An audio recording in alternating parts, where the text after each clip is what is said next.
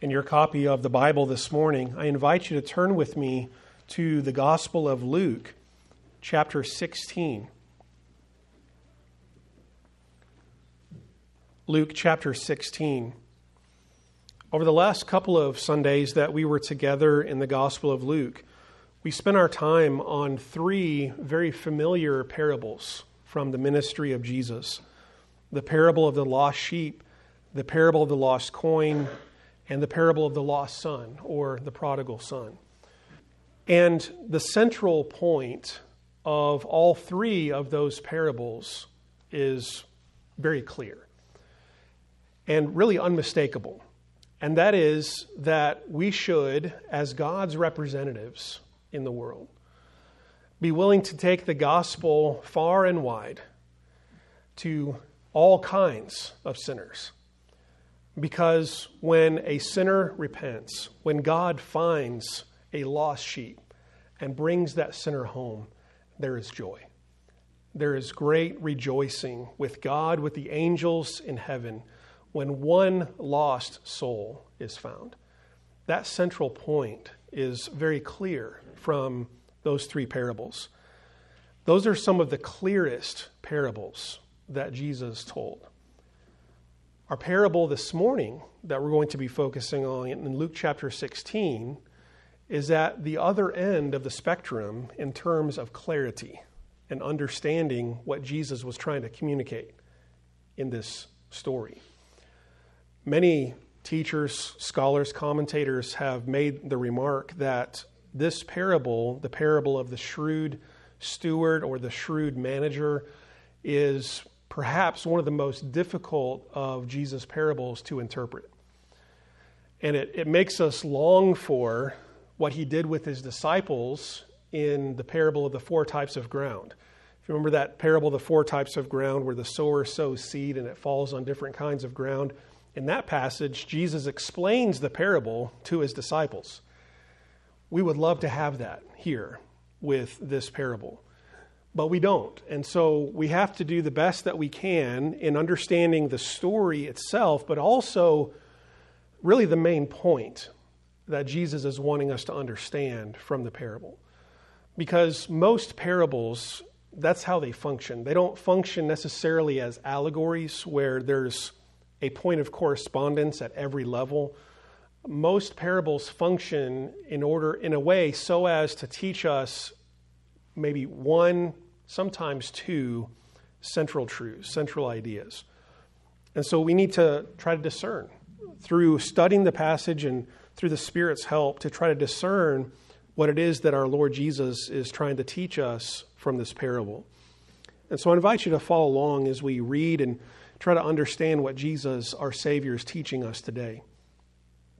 Luke records for us that Jesus told his disciples this parable. There was a rich man whose manager was accused of wasting his possessions. So he called him in and asked him, "What is this I hear about you? Give an account of your management, because you cannot be manager any longer." The manager said to himself, "What shall I do now? My master is taking away my job. I'm not strong enough to dig, and I'm ashamed to beg. I know what I'll do, so that when I lose my job here, people will welcome me into their houses." So he called in each one of his master's debtors. He asked the first, "How much do you owe my master?"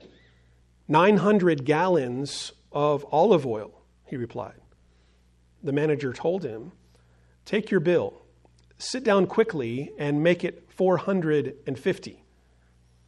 Then he asked the second, "And how much do you owe?" 1,000 bushels of wheat, he replied. He told him, "Take your bill and make it 800. The master commended the dishonest manager because he had acted shrewdly. For the people of this world are more shrewd in dealing with their own kind than are the people of the light. I tell you, use worldly wealth to gain friends for yourselves, so that when it is gone, you'll be welcomed into eternal dwellings. Whoever can be trusted with very little can also be trusted with much. And whoever is dishonest with very little will also be dishonest with much. So if you have not been trustworthy in handling worldly wealth, who will trust you with true riches? And if you have not been trustworthy with someone else's property, who will give you property of your own? No one can serve two masters. Either you will hate the one and love the other, or you will be devoted to the one and despise the other. You cannot serve both God and money. The Pharisees, who loved money, heard all this and were sneering at Jesus. He said to them, "You're the ones who justify yourselves in the eyes of others, but God knows your hearts. What people value highly is detestable in God's sight." Let's bow and pray together. Father, we do come before you today, and we desire to understand your holy word. We thank you that we have this story, this parable of our Lord Jesus, that it has been preserved for us, that it has been written down and kept through the ages. Father, may we have insight today to understand this story, to understand the point that our Savior was teaching us. And Lord, may we move beyond understanding into application and putting into practice that which we read and understand. Father, may your Spirit teach us and illumine our understanding today. And we pray this in the name of Christ. Amen. One of the challenges for this parable is that Luke is the only one who records it. So some of the parables of Jesus, we have parallels in either Matthew or Mark, and we can maybe get a little bit more insight into what Jesus is teaching in the parable from those other Gospels. We don't have that here. Luke is the only one who records this parable. But I think we're helped somewhat by the context, because all of chapter 16 seems to have as a central theme wealth and money, and the proper use of that wealth as a disciple of Jesus Christ. Because the chapter begins with this parable, which has the theme of money in it, and the chapter ends with the story of the rich man and Lazarus, the rich man who loved money but ended up in hell, Lazarus who was poor but ended up in paradise. And so this whole chapter seems to be about faithfulness in the resources that God has given us. But what is Jesus trying to teach us in this particular parable? On the surface of it, the story is very understandable, isn't it? I mean, we have basically an administrator for a very wealthy owner of land. So putting ourselves into kind of an agricultural mindset for a moment, we have a landowner who has extensive properties, and he grows different kinds of crops with those properties. And he's involved in selling and trading in those commodities, whether it be grain or barley, wheat, olive oil. So he has all of these different properties. He's a very, very wealthy man. And so because he owns so much and he is dealing so much in the trading and selling of these commodities, he has a manager. He has an administrator who oversees all of these things. Well, it comes to light that this administrator has not been doing his job properly. And there's two ways of understanding this, of not doing his job properly. Some of the commentators go with that he was basically just incompetent, and he was making mistakes and not handling the affairs correctly. I tend toward the other view, though, that most of the other commentators take, and that is that he was intentionally mishandling his owner's property. He was intentionally skimming some for himself. He was intentionally cooking the books, if you will, to his own advantage. And so the owner finds out about it. He finds out that his sales and his property has been mismanaged. And so he calls him in. He calls him on the carpet for it. He says, give me an explanation. Give me an accounting for what you've been doing because you're done. And that's clear from the parable. You're being fired. You're being let go. You are not going to be my manager, my administrator anymore. So tell me what's going on. So he's fired. Verse 3, the manager says to himself, I'm in a dilemma now because I'm about to lose my job. What am I going to do? This is all I've ever done. All I've ever done is manage other people's affairs. This is what I'm good at. I don't want to go dig ditches for a living. I'm not built for that, to dig ditches day in and day out with physical manual labor. And I'm certainly not going to demean myself to beg. So what am I going to do? So the wheels start turning in his mind. And he comes up with a plan. He comes up with a scheme that will benefit himself, advantage himself for the future. He says, here's what I'm going to do.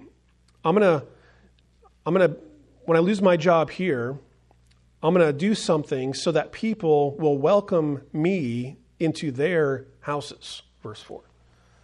So it seems to be that what he wants to do on his way out the door of his current responsibility is to make a bridge to the next place where he can land. So maybe become an administrator for someone else who has houses and lands. So he says, I'm going to tweak this. I'm going to manipulate this to my advantage so that I have a place to land when I lose my job. So here's what he does in verse 5. He calls in each one of his master's debtors, and he asks the first, how much do you owe my master? 900 gallons of olive oil, he replied. Now, this has been put into our terms of understanding the unit of measurement. But still for us, 900 gallons of olive oil, what does that mean? What is that worth? Well, from what I read in some of the commentators, it is worth approximately 2 to 3 years of wages. So this is a significant amount of money that is being dealt with here. And so he says, okay, so you owe $200,000, let's say, my master. So here's what I want you to do. I want you to sit down, take your invoice, take your bill, and I want you to quickly make it $450. That's half, right? So he takes what he owes and he slices it in half, and he gets the guy who owes the money to put it in his own handwriting. So it's not in the handwriting of the administrator, so it will not come back on him. So he says, here, cut it in half. Now you owe $450. So his last act out the door is to reduce the amount that all these debtors have to pay. And Jesus gives 2 examples here of 2 debtors, but the implication is that he does this for all the debtors. So that he's basically smoothing the way and making relationships for when he loses his job. Verse 7, then he takes the second, and the second debtor comes in. He says, how much do you owe? And he says, 1,000 bushels of wheat, he replied. Again, what does that mean to us? Depends on how this measurement is understood. But again, anywhere between 1 to 2 years' wages or even upwards of 8 to 10 years' wages. Again, a significant amount of money. And so he says, take your bill and make it 800. That's 20%, right? So one guy, he says, shave it in half. The other guy, he says, take off 20%. You owed 1,000, now you owe 800. Now here's the part where the parable gets difficult to understand, because verse 8 says, the master commended the dishonest manager because he had acted shrewdly. So we have to ask ourselves, here's an administrator who is either incompetent or more than likely dishonest. In fact, he's called dishonest or unjust, unrighteous in verse number 8. And so we have a guy who is dishonest. He's stealing from his master, from his boss. And even now, on his way out the door, he's manipulating things so that he'll have a place to land when he's out of a job. And the master, his boss, says, "Well done. Good job." He commends him, he praises him because of his shrewdness. So here's where the difficulty comes in. What is he praising him for? Well, there are multiple ways of understanding it. There are essentially three that the commentators take. One way of understanding it, and this is probably the more, straightforward or surface level understanding, is that basically on his way out the door, he gyps his master more by telling all these debtors to write off a portion of their debt. So he's already stealing from his master. Now on the way out the door, he costs his master even more money because he reduces the amount that they owe. So his owner is going to take an even bigger hit on the way out the door. But he's commending him simply on the basis of his shrewdness, of his ability to make the best of the situation and find a place to land when he's done. So that's one way of understanding it. Some of the commentators go in a little bit different direction and suggest that what this administrator did was he worked it in such a way so as to benefit himself, also without robbing from or stealing from his owner, from his boss. Two suggestions for that. One is that what he's asking these debtors to write off is the interest. And so that what he's telling them to pay then is only the principal. Which, if that's what's happening, then this administrator is actually doing his boss a favor, because according to Israelite law, you were not supposed to charge interest of a fellow Israelite. So one way of understanding it is, in reducing this debt, he's wiping off the interest, which helps the debtors, helps himself because it puts him in good favor with the debtors for the future, and also puts his boss into compliance with the Levitical law that you're not supposed to charge interest of a fellow Israelite. So that's one way of understanding where he's actually benefiting all parties by doing this. The third way of understanding it, and this is the one that I actually tend toward because of the direction that Jesus takes this when the parable's done,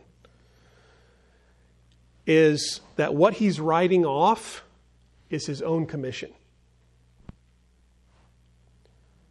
So that the owner still receives what he should have received. So the owner isn't being gypped out of anything. What this man, this administrator, is doing is he's essentially taking a short-term hit for long-term gain. So he's writing off his commission, his take on these deals, so that he will lower the obligation of these debtors, which puts him in their good graces, provides doors of opportunity for the future. So basically what he's doing is, I'm going to write this off now, which is going to cost me money now. It's going to cost me money today, but I'm setting myself up for tomorrow, for the future. And I like taking it that direction, even though it doesn't specifically spell that out in the parable of how he lowers the bill for each of these debtors. It doesn't specifically tell us how he lowers the bill. But having a commission like this was not uncommon in the ancient world from other sources, from what we understand. So for him to write off his own take on it would not be unusual, or would not be out of the bounds of what could be possible for understanding this story. And I like going that direction of him basically giving of his own commission to these debtors. By wiping out his commission, he's lowering their bill. And I like that because he's basically sacrificing now for the future. And that fits very well with what Jesus says in the following verses. Because here's what he does. I believe the parable ends in the middle of verse 8. The master commended the dishonest manager because he had acted shrewdly. That's the end of the parable. Now Jesus begins to interpret, if you will, or communicate his point from the parable. So here's the lesson. For the people of this world are more shrewd in dealing with their own kind than are the people of the light. Now, let's talk a minute about this word shrewd. Because when we hear that word, we might think of it in a negative connotation. We might think of it in terms of using wisdom, but in a cunning way. Maybe in a dishonest way. Maybe cutting corners, crossing lines. Shrewd. But the root idea of that word does not have a negative connotation to it. In at least the Greek word that's being used here. Because in Matthew chapter 10, Jesus uses the same word and tells his disciples to be as shrewd as serpents. So he actually tells his disciples, I want you to be shrewd, same Greek word, as serpents, but harmless or innocent as doves. So be wise, be smart, be shrewd, but be righteous, be innocent. Jesus tells his disciples that in Matthew 10. That seems to be somewhat of the point that he's making here when he says, look at this worldly man in this story that I just told. This worldly man was very shrewd. He's very smart, very wise in his dealings. And he made preparations, he made plans for the future, even if that meant costing him in the present. And he says, sometimes the people of this world are more shrewd in their dealing with the people of this world and in material things than the children of light are. And I think in that is kind of a push to his disciples that they would be shrewd and wise in matters of dealing with things of the light. Now, who's the audience of this parable? It tells us in verse 1 that it's his disciples. So this is not a parable that Jesus tells to the whole public with large crowds. This is a parable that Jesus says specifically to his disciples, and he seems to be communicating to them, you need to use wisdom in the way that you walk in this world for preparation for the future. Because here's what he says in verse 9. I tell you, use worldly wealth to gain friends for yourselves, so that when it is gone, you'll be welcomed into eternal dwellings. What is he saying there? Well, there's a parallel here with the administrator in the story. Because the administrator in the story used money to make friends, right? So he cut the bills either in half or shaved off 20%. And in so doing, he's making friends of these debtors so that when he's fired, he has a place to land. Jesus is jumping off of that idea from the parable and now telling his disciples, I want you to use worldly wealth in such a way to gain friends for yourselves so that when it is gone, you'll be welcomed into eternal dwellings. Okay, translate that. Interpret that. What is Jesus saying? My best understanding of what Jesus is saying in verse 9 is that the way that we use our resources, our money now in this world can prepare us for eternity. In other words, the way that we use our money, our worldly resources now can lay up treasure for ourselves in eternity, so that when this world's wealth is gone, we still have an eternal dwelling to go to. And I think that idea is going to be kind of expanded more and made more clear as we go on. In verse 10, he says, whoever can be trusted with very little can also be trusted with much. Whoever is dishonest with very little will also be dishonest with much. Here again, I think he's making connections back to the parable, because you have a dishonest manager who wasn't handling things properly, but now Jesus is telling his disciples, you need to be faithful. You need to be faithful even in the little things so that you can be entrusted with much. What's the little thing? Money. Money in this world is the little thing. I don't care how much money it is. I don't care if it's $1 billion. It's a little thing compared to eternity, isn't it? So Jesus is saying, be faithful now in the little things, in the worldly wealth, in what you have that you've been given in this world. Be faithful in that so that you can also then be entrusted with that which is eternal, with many things.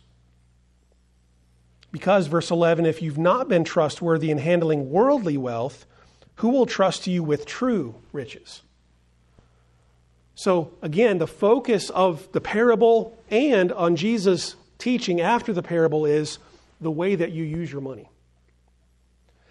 And the point from the parable is, use your money in such a way now to set yourself up for the future, right? Even if that means sacrifice.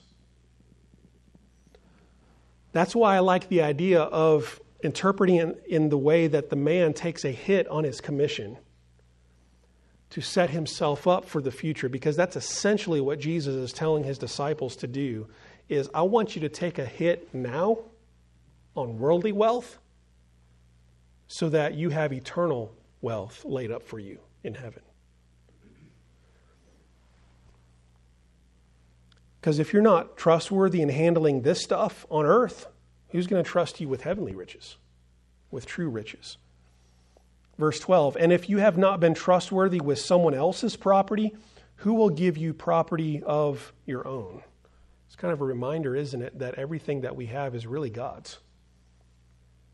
Our money, our houses, our cars, our lands, everything that we have is really entrusted to us. We are administrators. We're stewards of what God has given to us. And so right now, God is saying, how faithful of a steward are you being with my stuff that I'm letting you use while you're in this world? Because Jesus says you can't serve two masters. Either you'll hate the one and love the other, or you'll be devoted to the one and despise the other. You cannot serve both God and money. However we understand the interpretive details of the parable of the shrewd manager, the point that Jesus is driving at is clear, isn't it? And that is, don't use this world's wealth for your own benefit now. Don't put your love into money now. Because if you put your love into money now, that means you're an unfaithful manager, and you will not be entrusted with eternal riches. If you put your love into money now, that means you're not loving God, because you can't serve both God and money. That's why I read from 1 Timothy 6 earlier in the service for our scripture reading, because in that passage in 1 Timothy 6, Paul writes to Timothy and he says, teach people this, that the love of money is the root of all kinds of evil. He says in that passage in 1 Timothy 6, don't pursue wealth. Don't run after it. Don't pursue it. But he does say at the end of the passage, but if God has blessed Christians with wealth, this is what they ought to do with it. They ought to be generous. They ought to be faithful in it. They ought to be humble in it, in their dealings with it. Jesus is saying that here too. In essence, this administrator in the parable was being generous, wasn't he? He was being generous because he took a hit out of his own pocket in reducing the bill of the other people. He was being generous to them, and in so doing was setting himself up for the future. Jesus, I think, is telling his disciples essentially the same thing, except he's taking it to the eternal. I want you to be generous now with this world's resources and take a hit now in this world, because then you'll have eternal riches laid up for you in heaven. Really, it's very similar to what Jesus has said at other places in Luke. If you save your life now, what will happen? You'll lose it. But if you lose your life now for my sake and for the gospel, you'll save it. So be shrewd, be wise in dealing with the things of the light and the things of righteousness. Give up things now, be generous with your wealth now, and prepare for you an eternal dwelling where you'll be received.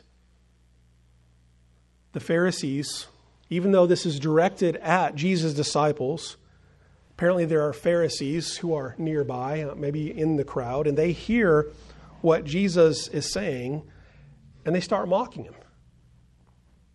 This is ridiculous. This is the most ridiculous thing I've ever heard the Pharisees say. Why are they saying that? Well, it's because they love money. They love money. And so Jesus said to them, you're the ones who justify yourselves in the eyes of others, but God knows your hearts. What people value highly is detestable in God's sight. Well, we could probably preach a whole message from verse 15 and apply it to our culture, because there's so much there. How easy is it for us to justify ourselves? How easy is it for us to come up with all kinds of reasons and justifications for all the things that we do? How easy is it for us to put on a face, to put on a mask of hypocrisy, and to be selfish and greedy on the inside, but to put up a front in front of the eyes of everyone else? And to hoard wealth and material things, knowing that we love money, but do it in such a holy way that people think that we're righteous. Just like the Pharisees, Jesus called the Pharisees on it one time. Jesus says, you make up all these rules about how you can use your money and your resources, and you're so hypocritical. You take this thing in your house, this expensive piece of furniture or whatever, and you say, quote unquote, it's dedicated to God. And you do that so that you get to keep it in your house. It's a vessel of God's. You can't give it away. You can't give it to your parents who are poor and starving. But it's still sitting in your house and you're still using it, but you're saying it's dedicated to God. He called them on all that hypocrisy and revealed their selfishness, their greed, and that they really love money, and how they would justify all these behaviors with all their legalese and their little footnotes and little laws and rules. But he says, God knows your hearts. God knows your hearts. That's a great reminder for us today, isn't it? If there's one thing you take away from this message, God knows our hearts.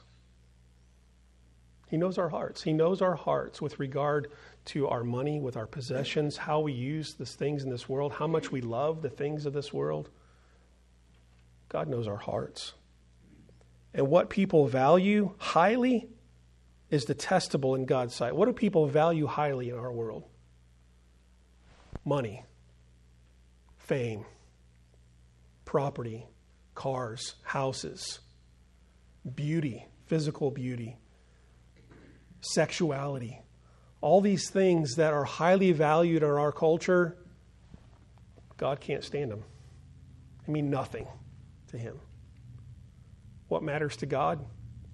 Laying up treasure in heaven. Being generous with the resources he's entrusted to us. Being faithful in the things he's entrusted to us. So what's the message of this parable and Jesus' teaching? It is simply this: a disciple of Jesus will be wise in planning for his eternal future by being a generous and faithful steward of his resources. A disciple of Jesus will be wise, shrewd even, in planning for his eternal future. How? By being generous now, by being faithful now, by being a good steward of the resources that God has given to us. And so may we learn the lesson of the shrewd steward, and may we be sacrificing now for the good of others, for the good of Christ's work, so that we may lay up for ourselves treasure in heaven, so that we may be received into eternal dwellings. Let's bow in prayer together. Father in heaven, we thank you for the Word of God. We thank you for this story that our Savior, the Lord Jesus, told us. Lord, help us to understand its meaning. Help us to put it into practice. Lord, there are so many things in this world that compete for our attention, for our love, our loyalty. Money, bank accounts, fame, how many followers we have on Twitter or Facebook, how nice of a car we drive, how fancy our house is, how good of a job or career we have, how beautiful we look. So many things in our culture call us to love them, to give ourselves to them. But Father, you're calling us to something more. You're calling us to something higher. You're calling us to something eternal. And so, God, guard our hearts from the false messages and the false gods of this world. And may we love you with all of our heart, soul, and mind. And we pray this in the name of Christ. Amen.